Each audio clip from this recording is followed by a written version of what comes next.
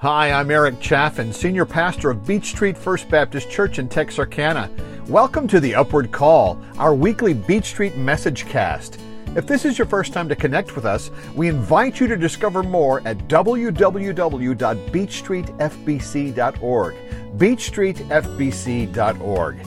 Thanks so much for joining us. We pray that today's message will inspire and challenge you as God speaks to you through His Word.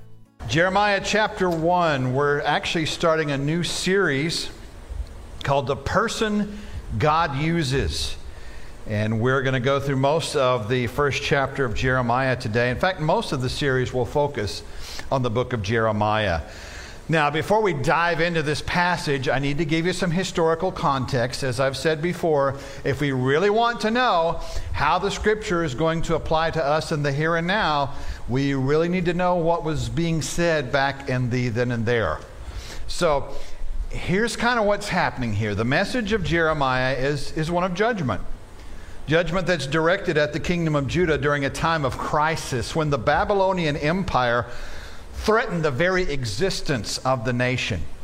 Now, when you read all of the Old Testament prophets, you kind of encounter this sort of message because the prophets basically served as what I would call covenant enforcement mediators. In other words, when the people broke the terms of their covenant with God, He gave the prophets to give a word to them. And here in chapter 1, we discover the Lord's purpose for Jeremiah. Jeremiah has been appointed a prophet who would announce judgment on Judah for turning to false gods and breaking the covenant. And sure enough, eventually that's really what happened.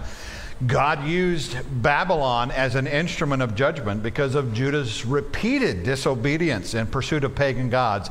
And in 586 BC, the Babylonians they sacked Jerusalem and they took the third of three waves of captives back to Babylon to serve Babylon. But as we read God's word to Jeremiah here in chapter 1, I think you're going to see pretty quickly what the big idea is behind this message to Jeremiah. That basically God empowered Jeremiah to speak the truth, and He promised to sustain him with His presence.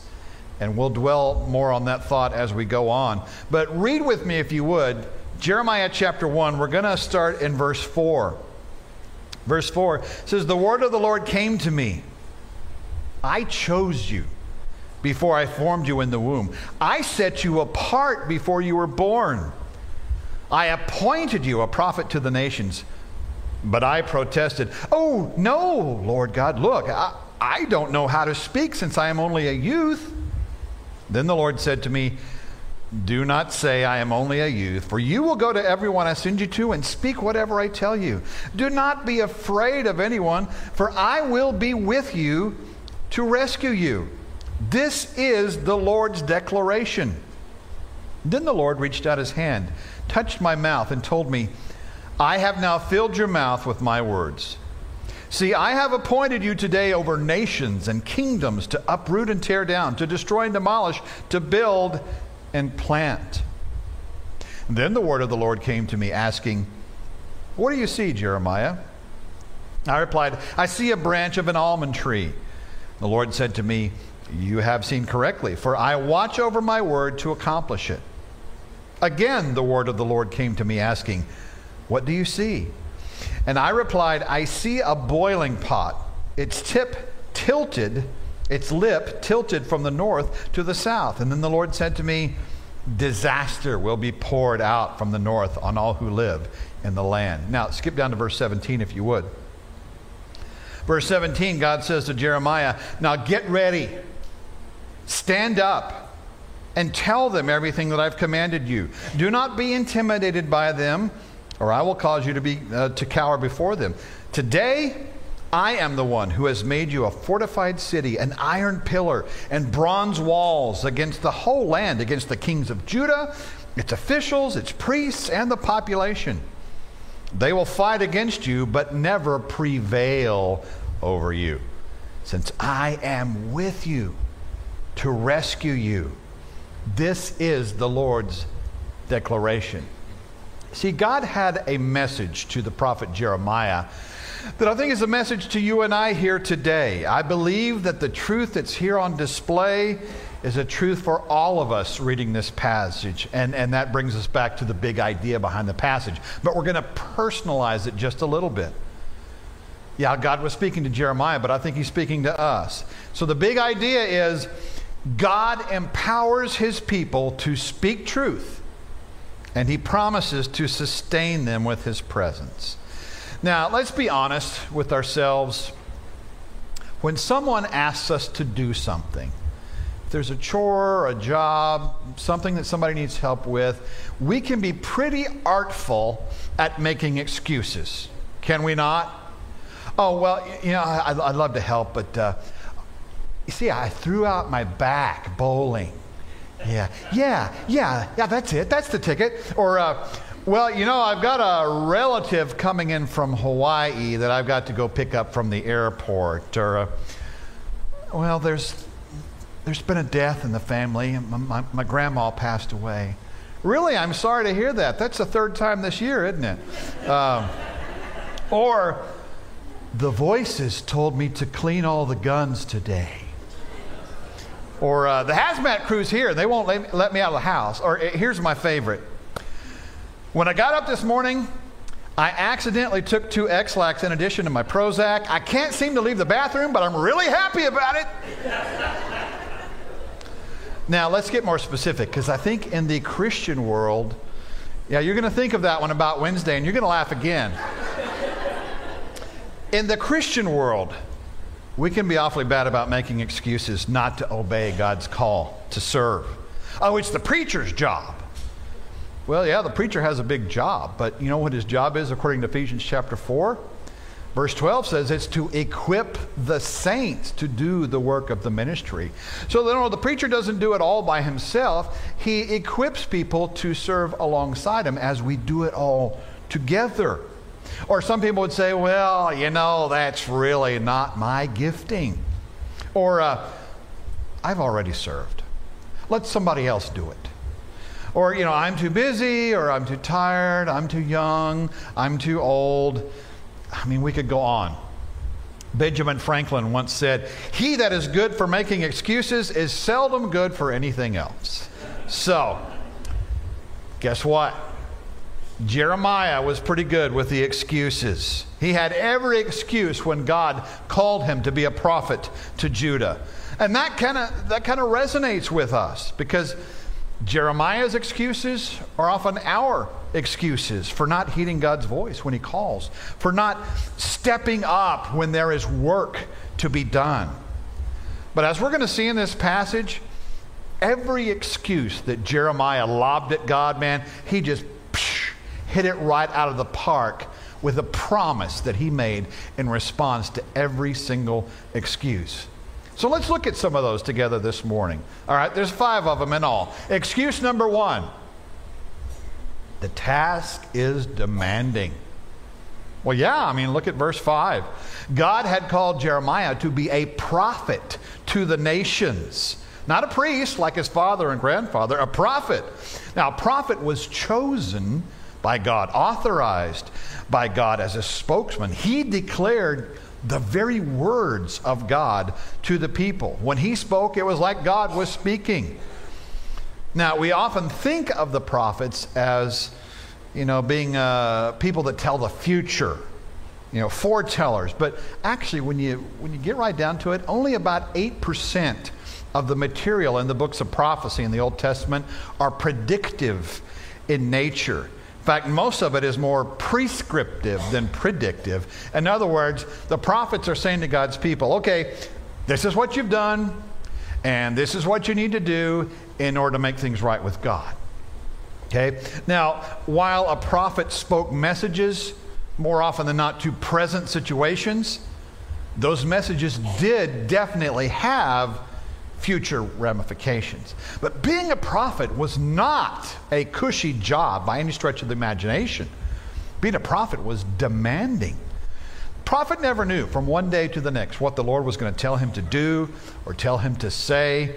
I mean, you read some of the stuff in the books of prophecy that God asked the prophets to do, and you're like, dude, that is so messed up. He said to do what? The prophet labored to change the present so that the nation would have a future. Prophets, instead of dealing with individuals, they addressed whole nations. And very often, the people that they addressed did not want to hear the message that was being sent. And unlike those in the priesthood, prophets did not have any guaranteed income. They were walking by faith day by day. Now, does that sound like anybody you know? Yeah, think about the Gospels. In addition to being priest and king, Jesus was also called to be a prophet. He traveled from place to place. He challenged people to change, to repent, to place their faith in Him so that their future in heaven would be guaranteed. Jesus, like those prophets, spoke to the hearts of the people. And receiving Jesus' message meant letting it change our hearts. Most of them didn't want to accept that message because, well, it's a message of repentance, and that means change, and who wants to do that? So, unfortunately, it really seems that way today. People just don't want to change. But though that task might seem daunting, I mean, a prophet to the nations? Really? Whatever the task is that God's calling to you, for you to do, it might seem daunting, but God's call to keep going, to not quit, to not give up, is backed by a promise. Now, here's the first promise I want you to get this morning. We have the promise of God's purpose. We have the promise of God's purpose. Look again at verse 5. He says, I chose you before I formed you in the womb. I set you apart before you were born. Now, that Hebrew word for chose, it's a funky little word. It's pronounced yada. Now, yada, it's often translated as know, but this particular word, it packs a punch. It's really got more meaning to it than just simply, being aware of something. It carries with it the idea of recognition, of worth, and purpose in the person who's actually known. Okay, so God knew Jeremiah. God chose Jeremiah. God appointed Jeremiah before he was ever a twinkle in his daddy's eye, before he was ever formed in his mother's womb. Jeremiah was known by name, handpicked by God, commissioned to serve. And there's a timeless truth in there for you and I to latch onto. That God knows you. God chose you. God appointed you. Church, that ought to give us a great sense of purpose, because the promise of God's purpose, well, it helps us to let go of our own silly schemes and our own plans, and to receive God's plan without fear. Like both Jeremiah and Jesus, we need to accept that the future doesn't belong to us. It belongs to God.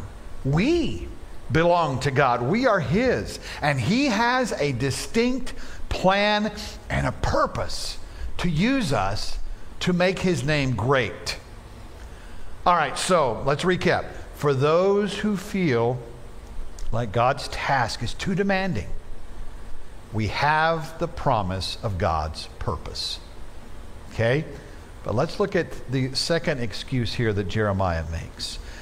Second excuse is, my ability is inadequate. Look at verse 6. But I protested, oh, no, Lord God, look, I don't know how to speak since I am only a youth.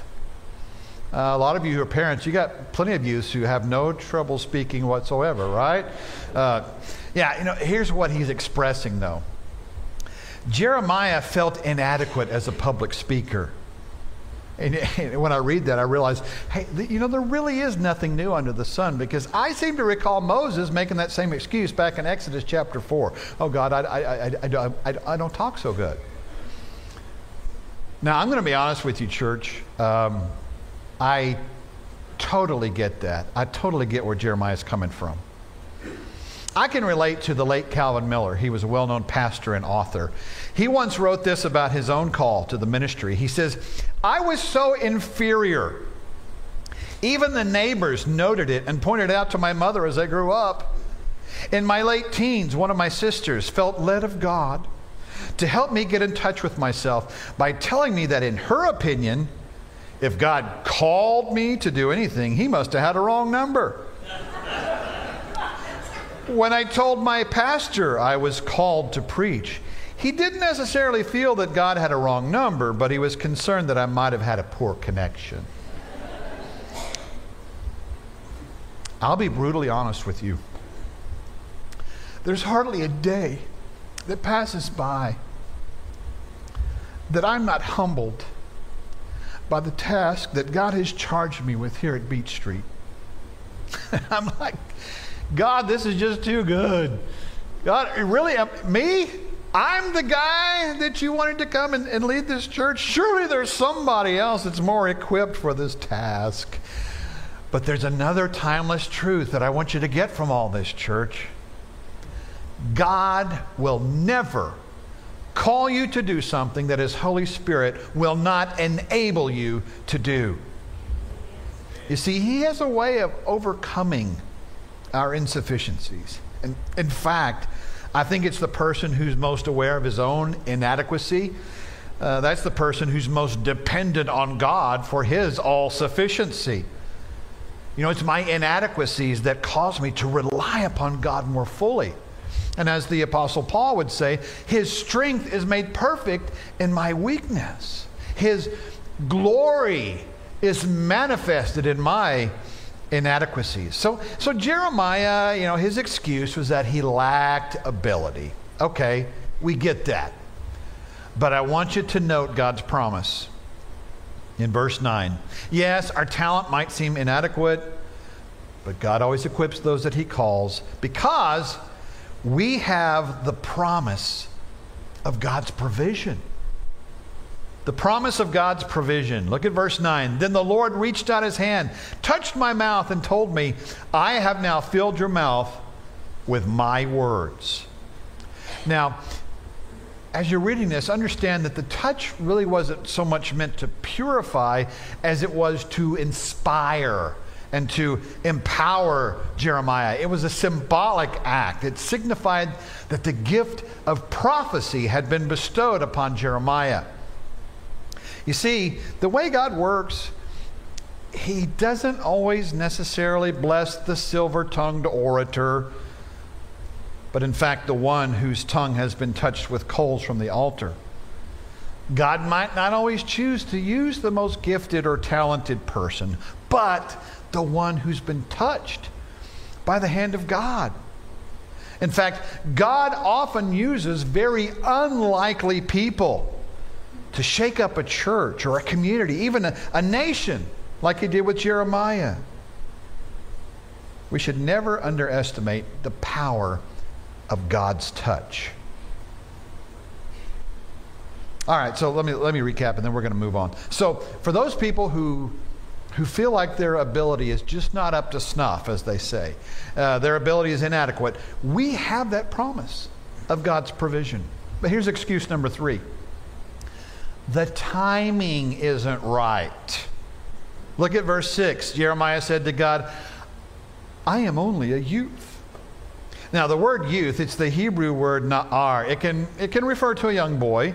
It can refer to a teenager. It can even refer to a young man. And here's the thing when you're studying biblical languages. Usually a word has a whole semantic range. There's any number of English words it could correspond to. And the way to find out how it's used specifically is to study it in context. Usually context will give you a key as to the specific meaning. But here in this particular passage, it seems like the translation is just deliberately ambiguous because it's unclear just how old Jeremiah was when God called him to prophesy. Oftentimes in the scriptures, that word na'ar, it can mean a young unmarried man in maybe his teens, his early 20s. Most scholars, because of that, think that Jeremiah was probably around 20 to 25 at the time of his call. But you see, Jeremiah's reply here is not so much, a revelation of his age as a sense of maturity. He felt inferior. He felt inexperienced. He was intimidated by the size of the task that God was placing before him. But God had a comeback for Jeremiah's response. We see the promise in verses 7 and 8. Yes, let's be honest, God's call can come at an inopportune time, but he never sends forth his servant alone, because we have the promise of God's presence. The promise of his presence, even in the worst of situations. Remember what the psalmist said in Psalm 23? Though I walk through the valley of the shadow of death, I will fear no evil, for you are with me. He's with us. God says in Deuteronomy 31, it's also repeated again in Hebrews chapter 13, never will I leave you, never will I forsake you. Now look at verses 7 and 8 here.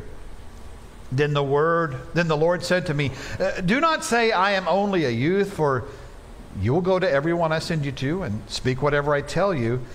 Do not be afraid of anyone, for I will be with you to deliver you. This is the Lord's declaration.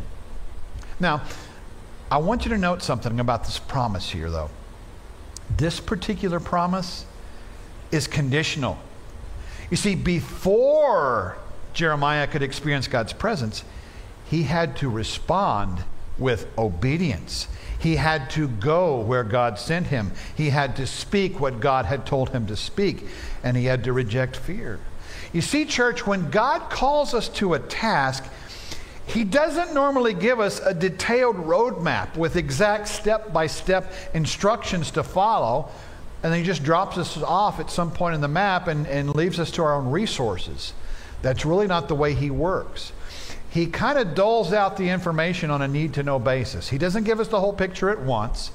And there's a reason for that, because he knows as we walk with him in faith, we learn to trust him more fully, rely upon him more fully as he begins to reveal his plan for us. And that experience creates such a bond of intimacy with God that his presence gives us the strength to stand in the face of every obstacle. As we read of the life of Jesus, we know that he experienced that same presence. He and the Father were one. I mean, the Jesus who was both fully God and fully human had the strength to go on because God the Father walked with him. Which brings us another timeless truth that we really need to incorporate into our lives. It makes a huge difference knowing that when we're being sent, somebody's going with us. We know we don't have to walk that lonesome road alone because we have a traveling companion.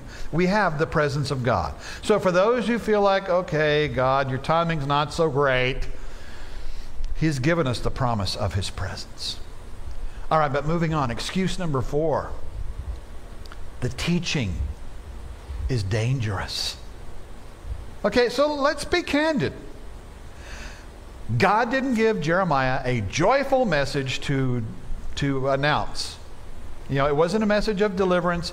It wasn't a message of, hey, everything's hunky-dory, God's happy with you. He wasn't placed in Judah to tickle people's ear with some kind of feel-good message of self-improvement about how to live your best life now. That's not what it was about. You know, it wasn't Ed McMahon showing up on your doorstep with a big old check from Publishers Clearinghouse. That's not what Jeremiah was about. The message was dangerous. God had sent him with a tragic message of judgment. And as a result, Jeremiah would be misunderstood, he'd be persecuted, he'd be arrested, he'd be imprisoned. More than once his life was threatened. You see, church, the sad reality is that some people just don't want to hear the truth. They don't. because the truth comes with strings attached. Usually the truth means that we have to change. We have to change. Yet, in Jeremiah's role as a covenant enforcement mediator, he told them plainly, hey, you know what? You're rebelling against the Lord. You're disobeying his law. And because of that, there's going to be judgment. Now, I want you to note some of the figurative imagery that you see in this particular passage. In fact, you see it a lot in the books of prophecy. A lot of figurative language. And there's a reason for that, but we won't explore it this morning. But after the symbol of the almond tree, there in the almond tree branch in verse 11, then in verse 13, God uses this figure, this image of a boiling pot to communicate his coming wrath. Look at verse 13. Again, the word of the Lord came to me asking, what do you see? And I replied, I see a boiling pot.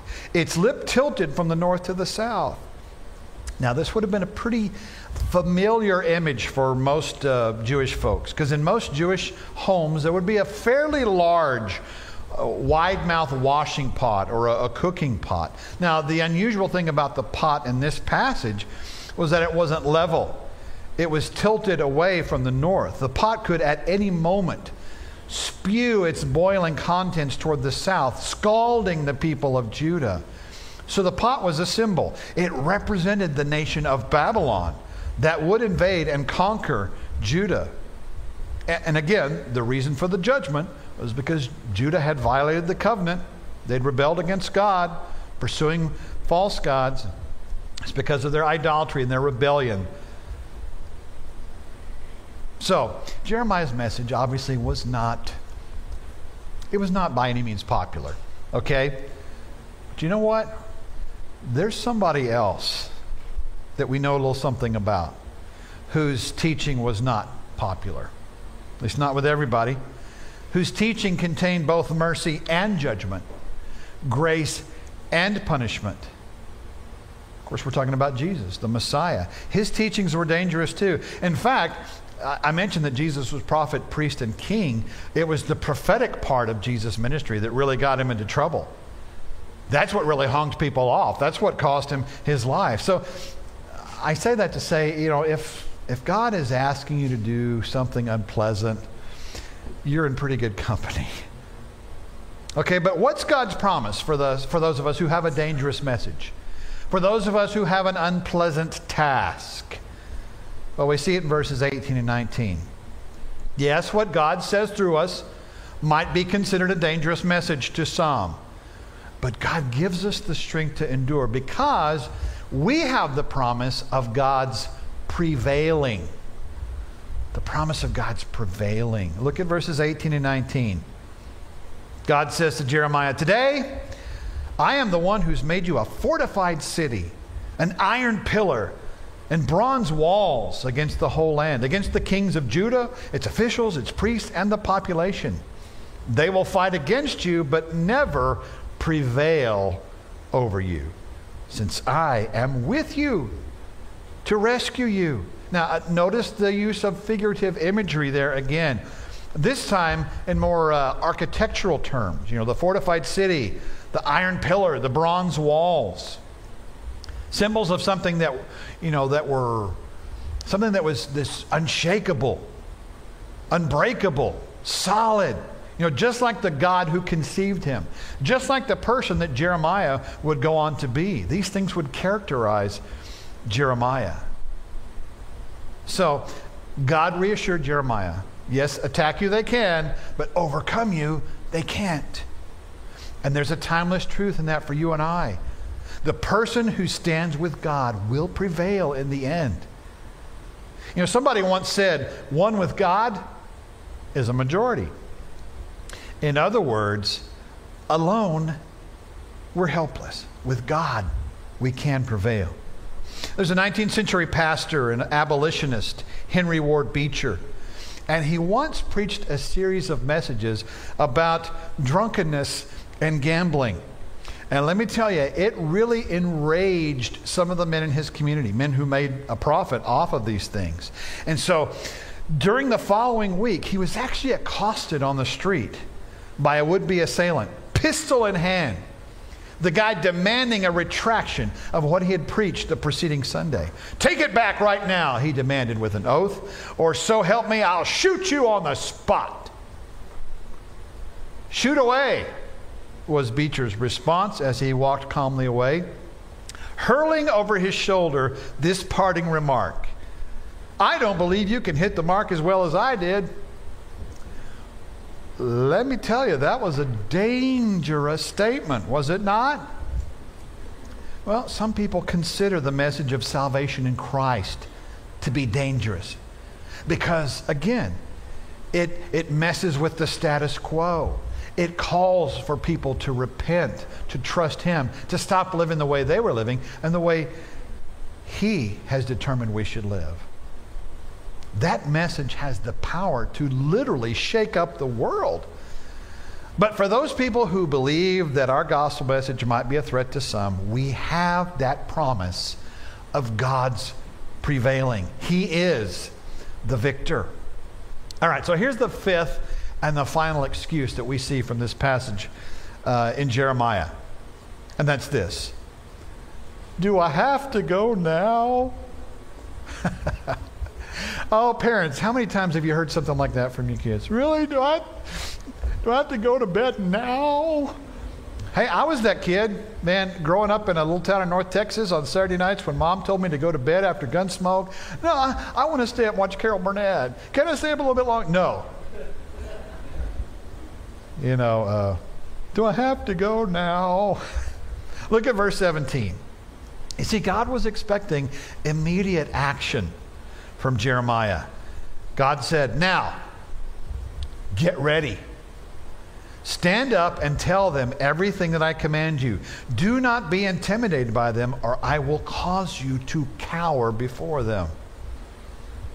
See, in Jeremiah's culture, getting ready had a very specific meaning. If men were going to go and work, if men were going to run, if they were going to do battle, what they had to do was they had to gather their robes up in a very specific way. And they would tie their loose robes up with a type of belt. And that custom is actually where we get the saying, "gird up your loins."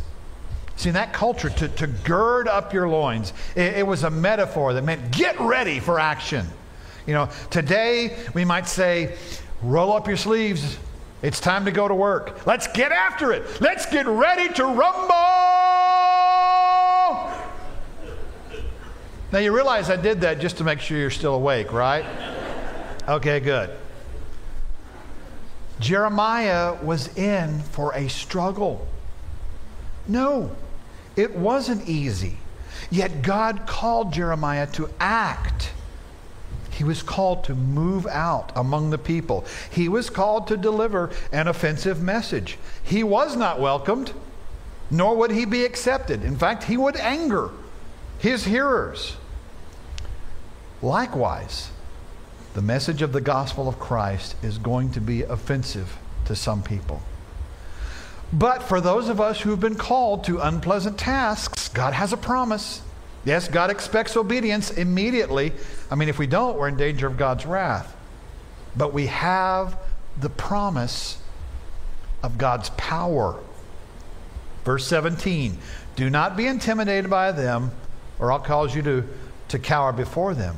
You see, immediate obedience is the only appropriate response when God calls. Because delayed obedience, that's not obedience at all. There was one that you'll recall had a very unpleasant task. The most unpleasant task that God ever asked of a man, the call to die on Calvary. Yet Jesus obeyed. Now, no matter what you might think about Jesus, remember this: his heart was a willing and obedient heart. The one who serves as our example in all things always did what his heavenly Father directed. There's no hesitation. There's no questioning. There's no circumventing. Only obedience. So for those of us who are reluctant to act now, we have that promise of God's power. So let me get a little personal then. Let me ask you, what about you? I mean, how has God called you? What is he telling you that you need to be doing? How is he instructing you to serve the body of Christ?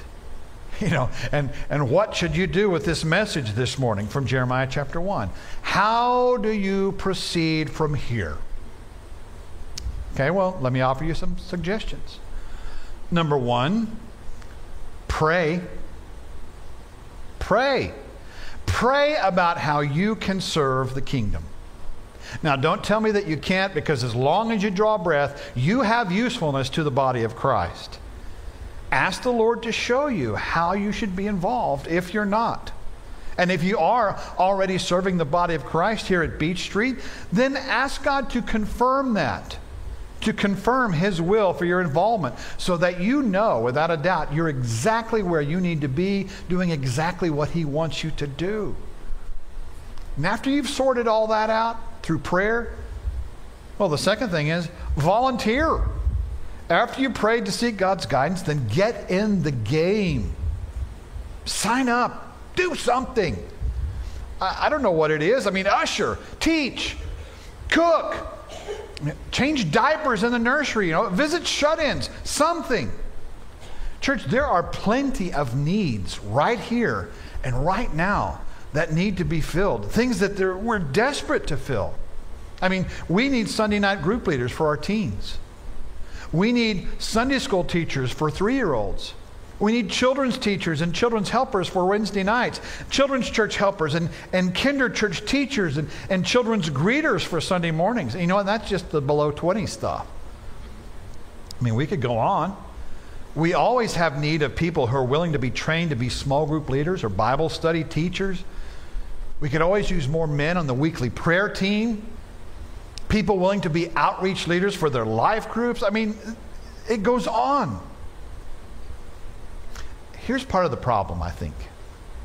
You see, for decades now, this whole seeker-friendly, attractional church model has been creating a whole generation of consumer Christians who think that the church exists to grant their every desire and to cater to their every preference. But you know what? It's not about my worship experience. It's about the greater good of the body of Christ. Folks, it's all about him. And one of the ways that we worship him is by serving his church. So my challenge to you is not to be one of those consumers that just sits in a pew and soaks it all in and never gives anything back. I'm asking you to be a contributor instead of a consumer. I mean, if your circumstances ever changed, to the point that you are required to leave Beach Street, then make sure that you leave a vacancy. What do I mean? Serve in a way that when you leave, you're going to be missed. So pray. Pray about what God would have you do, and then do it. And if, like Jeremiah, you're still uncertain about what you should do, or if you're going to be able to pull it off, the third thing, trust. Trust in the fact that God will not call you to do something that his Holy Spirit will not enable you to accomplish. Remember the big idea? Yeah, we've come full circle. That God empowers his people to speak the truth, and he promises to sustain them with his presence. He who began a good work in you will be faithful to complete it, the scripture says. Psalm 138:8, the Lord will fulfill his purpose for me. If God is telling you to serve, and it's highly unlikely he's telling you not to serve. If God is telling you to serve, then he will fulfill his purpose in and through you. Yes, sometimes the task might seem daunting. But remember these promises that God made to Jeremiah. The promise of his purpose, his provision, his presence, his prevailing, and his power. Thanks for listening to today's message. If you'd like to have a personal relationship with God, it's pretty simple. It's repent, believe, and receive. We acknowledge that we're all sinners who fall short, and we repent. That word means to change your mind about the way you've been living. Then you choose to believe in the death and resurrection of Jesus Christ for you. And you receive, by faith, God's gift of forgiveness, salvation, and eternal life. If you don't have a church home, we'd love to have you join us at Beach Street. Small group Bible study begins at 9:30 on Sundays, followed by worship at 10:45. There's a midweek Bible study on Wednesdays at 6. You'll find us at the corner of 6th and Beach Street in downtown Texarkana. And for more info, visit our website at beachstreetfbc.org.